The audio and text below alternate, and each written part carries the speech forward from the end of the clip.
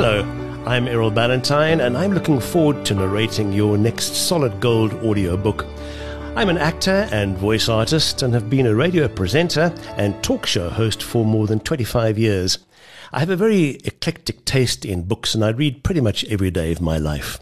I'm going to read an extract from two books. The first is Crazy Facts by Bill O'Neill, and the second is from the historical novel The Great Escape by Jonathan Vance.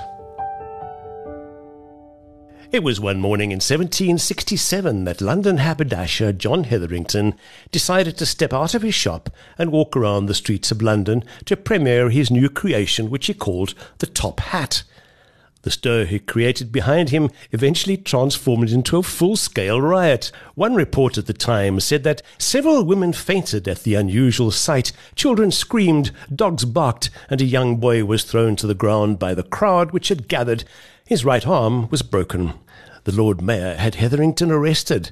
In his defence, John Hetherington claimed that he was not breaking any law, but merely exercising his right to appear in a headdress of his own design.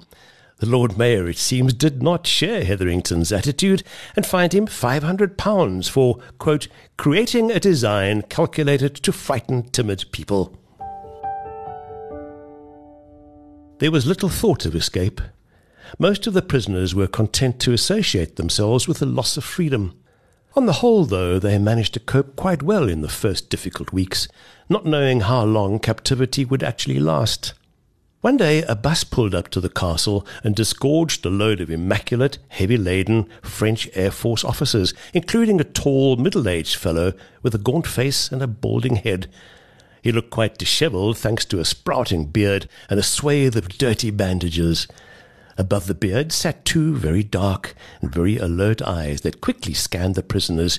His back straight and his head erect, Wing Commander Harry Melville Day had finally arrived in a Luftwaffe permanent camp.